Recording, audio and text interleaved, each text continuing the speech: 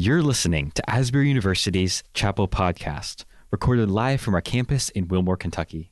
Asbury's Chapel Service hosts speakers from around the world to inspire academic excellence and spiritual vitality. We hope you enjoy today's message.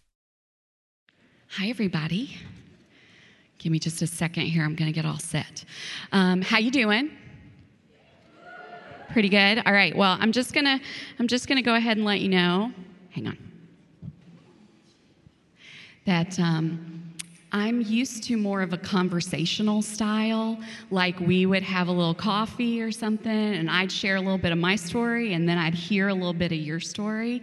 So I'm not going to lie, this is exciting and equally terrifying. So thanks for all of y'all that are praying, and I hope today that you hear about the cornerstone that we just sang about, because that's my story. Weak made strong in the Savior's love. And I hope today that you hear Jesus's voice as he tells this story, because that's the story I'm going to tell today. All right, I think we're going to skip right on. What time is it? 10:24. So I'm going to do what a good teacher does. I'm going to edit a little bit, and let's look at Mark 4, which I think is slide 3. If you guys will look at this with me, it says that Jesus went back to teaching by the sea. There was such a great crowd, he had to get in a boat, and he used the boat as a pulpit as the people pushed to the water's edge, and he taught by using many, many stories. So like I was saying, this is just the story that God's going to use, I hope, and I want to invite you guys to lean in today and hear the message that he has for you, okay? So every good story starts with a beginning, so I'm going to take us back just a little bit, all right? Once upon a time, as Kenna mentioned, before I was Abby, Zach, and Katie's mama, and before I was Glenn's wife, I was a college student here at Asbury, just like you, and I chose a few little pics here for you to see my 80s hair. Even though it was the 90s, we were still a little bit in the 80s. I know, right? Is really great. So I was also a First Glide girl, so shout out any First Gliders here. And my School of Ed friends, anybody here from School of Ed today? You're so sweet. So I was an English education major here at Asbury. Yeah. We love a good story, don't we? So I was also, just so you know, that one shot, you can't see it very well, but before there was Waterpalooza and before they actually had athletic fields, because teams played sports, so I don't quite know much about all that, but we did a little mudsliding out on those fields out there. Anybody ever done that? No? Okay, well, just kidding. So before that, you guys, I was, and still am, a little bit of a daydream believer, and I was actually a homecoming queen. Right about here. Right about here. Can you believe that? What in the world? And that was my reaction. I was nominated to the homecoming court my senior year, and I just went, Lord, what is happening? And at that point, I had lots of great friends. I'm going to talk about them in a minute. But at that point, I was going, are you kidding me? Lord, you put me on this homecoming court, so you're going to find somebody to take me. This is your job. This is your responsibility, right? No lie, I'm not kidding. That's why I had to tell this part of the story. 2 weeks before I was supposed to stand right here and needed somebody to, walk with me, and I had lots of friends. I mean, I wasn't unwilling to invite the friends, but I was like, Lord, this is your job. 2 weeks before, this cute guy that I'd met that, we'd hung out a few times, but he hadn't officially asked me out. 2 weeks before that homecoming court, Glenn Hamilton came and asked me out on a date. I know. Is that provision? It's so good. And he had no clue. And so we had a nice, thankfully the date went well. And I went, hey, would you be interested in taking me to this? So if you can look right there, there's right after they've serenaded me and handed me this big bouquet of flowers. I had left a little bouquet of flowers on the chair, and Glenn graciously picked it up. So this is one of our favorite pictures. So Glenn is holding the flowers with me in the picture. Just so you know, these are 2 kids right here. in that picture. We had no idea 26 years later, here we would be. So I was also a part of the messenger class, and my class hymn says, "We've a story to tell."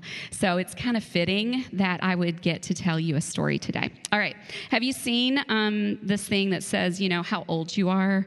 I am just happy that they left the cereal out all day in the calf old. Yeah, see, you think you've got it bad. We were just glad the cereal stayed out all day. Okay, I'm also SIPO note old. Does anybody know what this is? Anybody ever seen a SIPO note? Thanks, Allie. Thanks. All right. So when I was here, and I found Dr. Troyer actually had made these. I didn't know it. But these are what you call a good old SIPO note. So today I'm going to talk just a little bit about messages, the messages that we send, the messages we receive, the messages that we get from God. And this is just a little, what kind of teacher would I be if I didn't have a little object lesson? So this is an actual SIPO note from one of my friends. And funnily enough, she's talking about Prof. Lauder, who's in that picture right there with me. Prof was one of the most influential teachers in my life. He was a School of Ed prof. And my friend in the SIPO note, is talking about how Prof that day had preached right here in this room about how God had sanctified the hymnal. And even though they may feel like old, dull, boring, detached songs, hymns to us, that God had a message for us in them. Isn't that cool? So I thought that would preach today, and I would give you that SIPO message. So I want you to think about it as I start to just share my story. How do you primarily give and receive messages today? Think about that. I want to frame my story in that light. I'm going to talk about the messages I received through my life and the ways God showed up in my story to speak louder than those messages.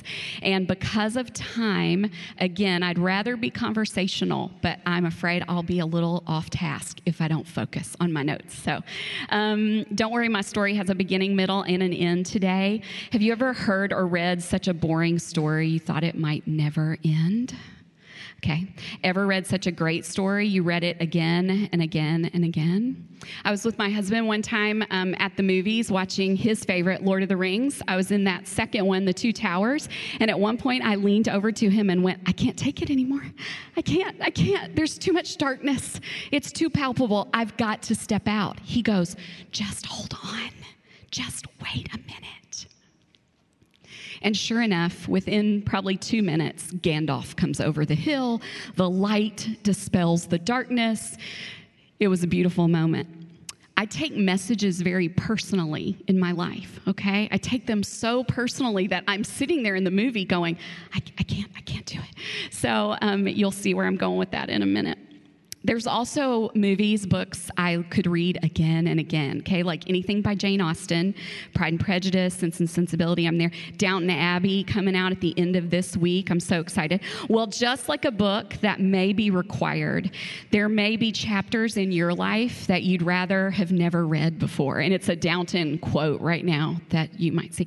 And it talks about that. It talks about how there are chapters of our lives that we wish had never been published. Well, my life was a story that was so painful at times, so near death, I thought my story might end. And I wanted certain chapters of my life to end, to close the book, to throw it away. And I pleaded with God at times to end that part of my life. Ever had those kind of chapters in your life? Before I get to those, I want to give you just a little bit of context for how God was already planning my rescue. You see, I am just a girl from Kentucky standing in front of you today. That was not the norm when I came to Asbury. Both my grandparents were farmers in rural Kentucky. These are just a few shots of them. The picture on the corner there is my dad, his grade school picture from the 40s. My dad dropped out of school in the 6th grade, probably had a learning disability. He struggled to read for my entire life. Enter my mom, who had a plethora of words. And so I grew up loving to read, loving learning, and I grew up to become a teacher of all things in English, a little bit of French, and a lot of reading and writing. I didn't grow up knowing about Asbury, but at some point along the way, I was introduced to this guy named John Wesley when I got here. So when my mom asked me how things were going, like the first month or so, I'm like, it's great. I've got great friends. We're having a great time. I go to chapel. Yeah, we hear about Jesus. And we also hear a lot about this John Wesley guy. So I had no idea who he was. I didn't grow up in that tradition. Later, I found out there was another John Wesley. His name was John Wesley Hughes. You guys heard of this guy? He's the founder of Asbury College, okay? And so I think you'll see him on the next one. Yeah, there he is. Do you know where John Wesley Hughes was from? He was from Owen County, of all places. Owen County, Kentucky. He, too, struggled to read. And it wasn't until he was 15 or 16 years old that he came to Christ, and he felt a call to preach. So he took all 6 foot of him and sat in the one-room schoolhouse and learned to read with the little children. And I love the top quote there by him, because he founded Asbury because he said, if all we do is come and study with our minds, then that's just dead intellectualism. And if all we do is come and nurture our souls, that can become fanaticism. And so I think that's still true for today. He wanted a space where it wouldn't be antagonistic toward faith, but that we would have space to also learn and worship God. So the message I got when I realized, what are the odds that the guy who founded Asbury College, like in the middle of Central, like in Wilmore, what in the world? And I, again, didn't grow up knowing about Asbury, so I was like, what are the odds that you're from the same little town as my dad? I got the message that God must be writing a bigger story. God must be up to something. Well, I grew up reading and loving school from an early age. I was born in Georgetown, and I grew up in a little town called Stamping Ground, which is smaller at the time than Wilmore, if you can believe that. My early years of school were right there beside me. Right there beside my neighbor was a retired kindergarten teacher, and she ran a private kindergarten out of her home. And so I grew up with this teacher right next door, and the messages I received from her were that I was worth listening to, that it was I had something, I was capable, and that I could contribute. She also was the one who taught me I could travel anywhere. So it was really important that God gave me such a nice grounding, because around 4th grade, we moved to the big city of Frankfurt. And it was way more important in Frankfurt. Yay, love my hometown. It was way more important there. I began to be aware of it, that it mattered more what label you were wearing on your clothes, what name your family had, what status your family was from. And I was from a definite middle-class blue-collar family. And I show you the context of even before that to let you know this was all new to me. And there are lots of messages that come with that. I also began to become aware of something I had only known intermittently. My dad was, I dare say, a raging alcoholic. If you know anything about living with an alcoholic or someone with addiction, you know there are hundreds of messages that get sent to those around the addict. Usually they were mixed messages. Usually they're all unspoken. So my early adolescent years were more turbulent than I can begin to describe to you today. For those of you that know me, you know I love middle school students. I love teaching 6th grade in particular, and I'm sure that's where you can trace that love back to, is right here, because my home was usually a powder keg just waiting to explode, and school became my safe place. In the midst of it all, my mama took me to church where I heard the gospel and the power of God's word, the power of Jesus' name to literally dispel darkness. At church and Sunday school, week after week, this man would just read the stories of Jesus with us. You know, there are layers of meaning in the Gospels. And Jesus began to reveal himself to me. Pain got my attention at that time too, because I needed something that was bigger than me, something bigger than my own parents, who were the most powerful people in my life at that time. I needed something more powerful than the stronghold of my dad's addiction, and that was Jesus. I needed a Savior. So in August of 1980, at 10 years of age, I received Jesus. And as simple as I know to tell you, he kept his word. He keeps his promises. And he promised that if I invited him to come and be my Savior, he would give me the love that he knew from his Father. And that's exactly what he did. You know, Psalm 68 says that he is a father to the fatherless, and he protected me on countless occasions from death, whether that was driving in a car on the wrong side of the road, whether it was with violence in my own home, where sometimes, I shudder to say, there were guns present. About this time, he also gave me a song to sing in the darkness. A youth pastor handed me this little cassette tape at the time. That's how old I am, too. And he invited me to sing. I was painfully shy, but I knew how to sing. You know, God loves to use the weak things in our lives to bring him glory. In 2 Corinthians 12, the Amplified Version says, "Therefore, I'm going to boast about my weakness and my own infirmities, that the strength and power of Jesus could rest." And the Amplified says, Jesus comes and he pitches a tent over us so that he can live with us. So I want to circle back to my beginning question. What messages are you receiving today? What messages have you received in your life? Notice pain and addiction didn't have the last word in my story. So I want to fast forward a little bit to when I came to Asbury as a student. This was an oasis for me from chaos. I had friends from all over the states and from all over the world, actually, many of whom are like family to me and to our children today. They are friends for life. I didn't know that at the time, just to let you know. I have friends for life right now that I didn't actually meet until I was a junior or a senior. So the other verse I wanted to point out is from 2 Corinthians. And one part of this, Paul says, we don't evaluate people any longer by what they have or by how they look. We looked at Jesus that way once, and we got it all wrong. We certainly don't look at him that way anymore. So when I came to Asbury, I may have looked like everybody else, but there was so much going on underneath the surface, like I hadn't even begun to grapple with. So I just want to give you here just a few stories from this room, since I was assigned to speak here, if that's okay. And I want to tell you how Jesus showed up.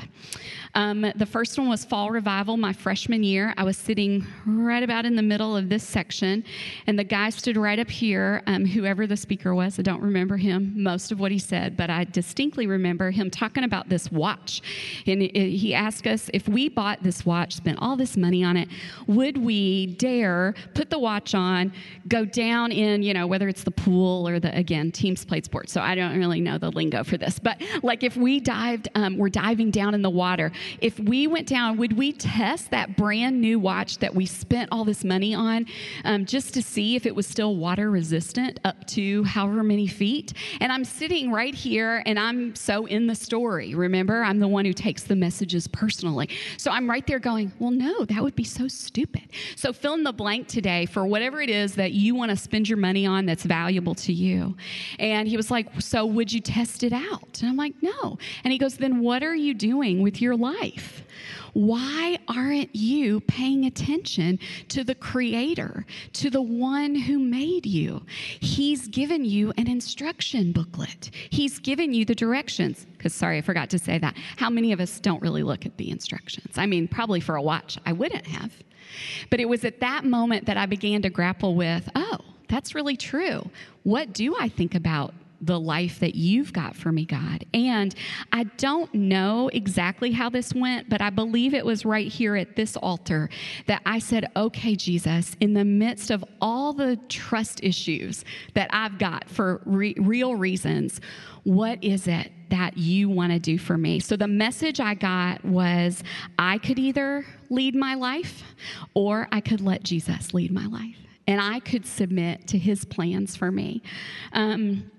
Remember, my trust muscles weren't very fluent. I was beginning even then to wonder, excuse me, did my dad's alcoholism have anything to do with how I operated today?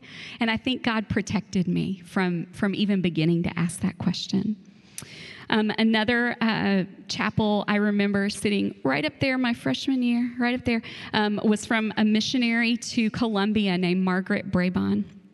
And she told a story one morning about how there were stones being thrown into her home, and the safest spot was to get in like the door frame with her little children at the time. And I, again, in the story, remember taking it all personally and going, oh my gosh, this is insane. And she was talking about following Jesus into these very real, dangerous spots. And she points her finger.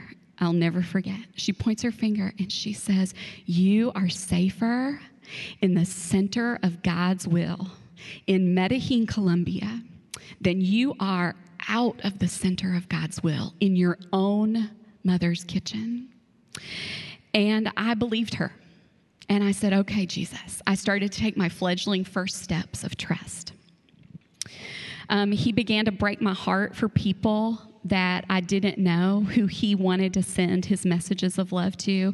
Dr. Kinlaw, you guys may know from the library being named after, was president at the time that I was blessed to be here as a student.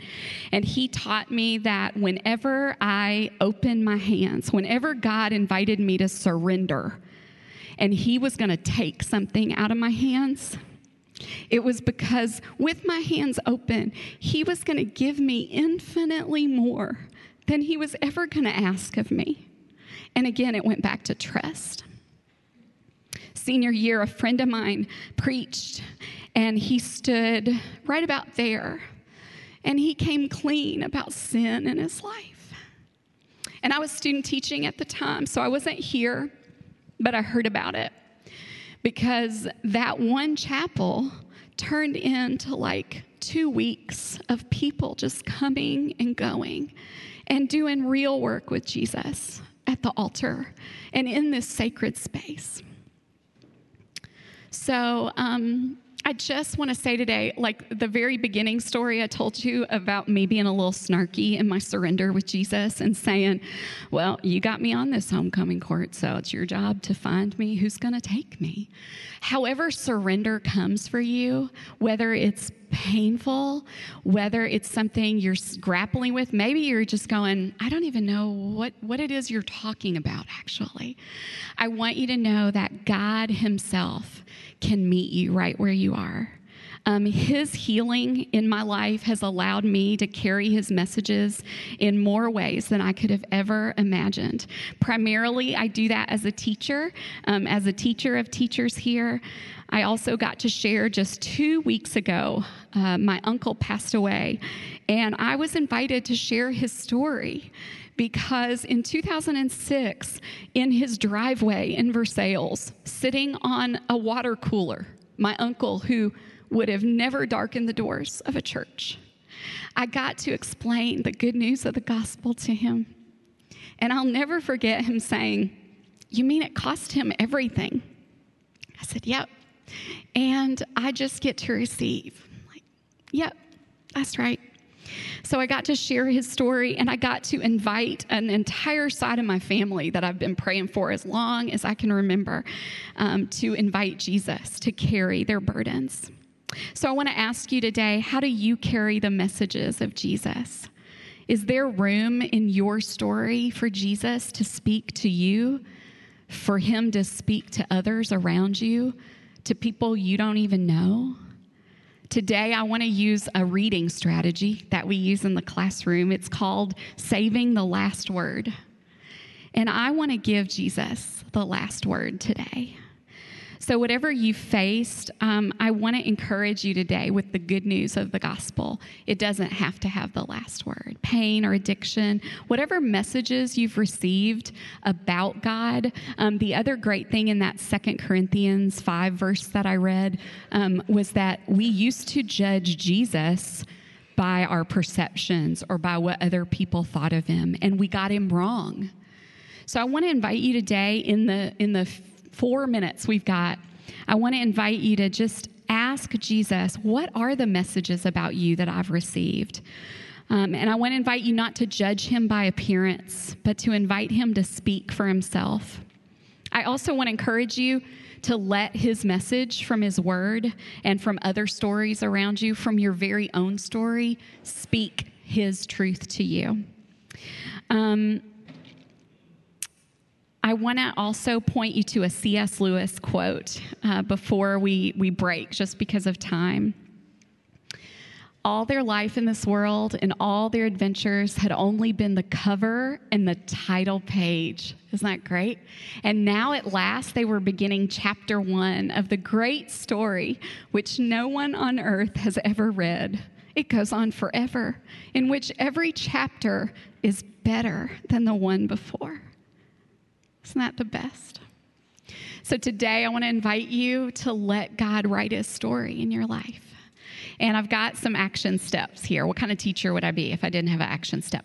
So I'm going to invite you in just a minute to come. I'm going to say just a brief prayer. I'm going to invite you to come for sake of time. And excuse me, there are these old school SIPO notes all over the altar. I want to invite you to grab a couple, and I want to invite you to let Jesus speak to you. Like if you had to write one for yourself from him, what would it say? So please don't miss yourself in this, okay? So let him write to you or whatever you've heard him speak to you today. And then I want to invite you to grab a couple and encourage somebody else on campus. You don't have to actually stick it in the SIPO if that's way too old school for you. You could just hand it to them. But I want to encourage you to pay attention to the messages we're receiving and giving. Will you guys pray with me, please? Jesus, we want to give you the last word today. We want to invite you to speak. We are listening. In fact, I wonder what kind of messages are we sending you with our lives? I wonder, have we spoken to you today? Have we paused and acknowledged you? Thank you that the story that you're writing in our lives is bigger than what we can see right now. And I just pray for each of my friends here that you would come, Holy Spirit, and speak loud and clear. We trust you. It's in your name we pray. Amen.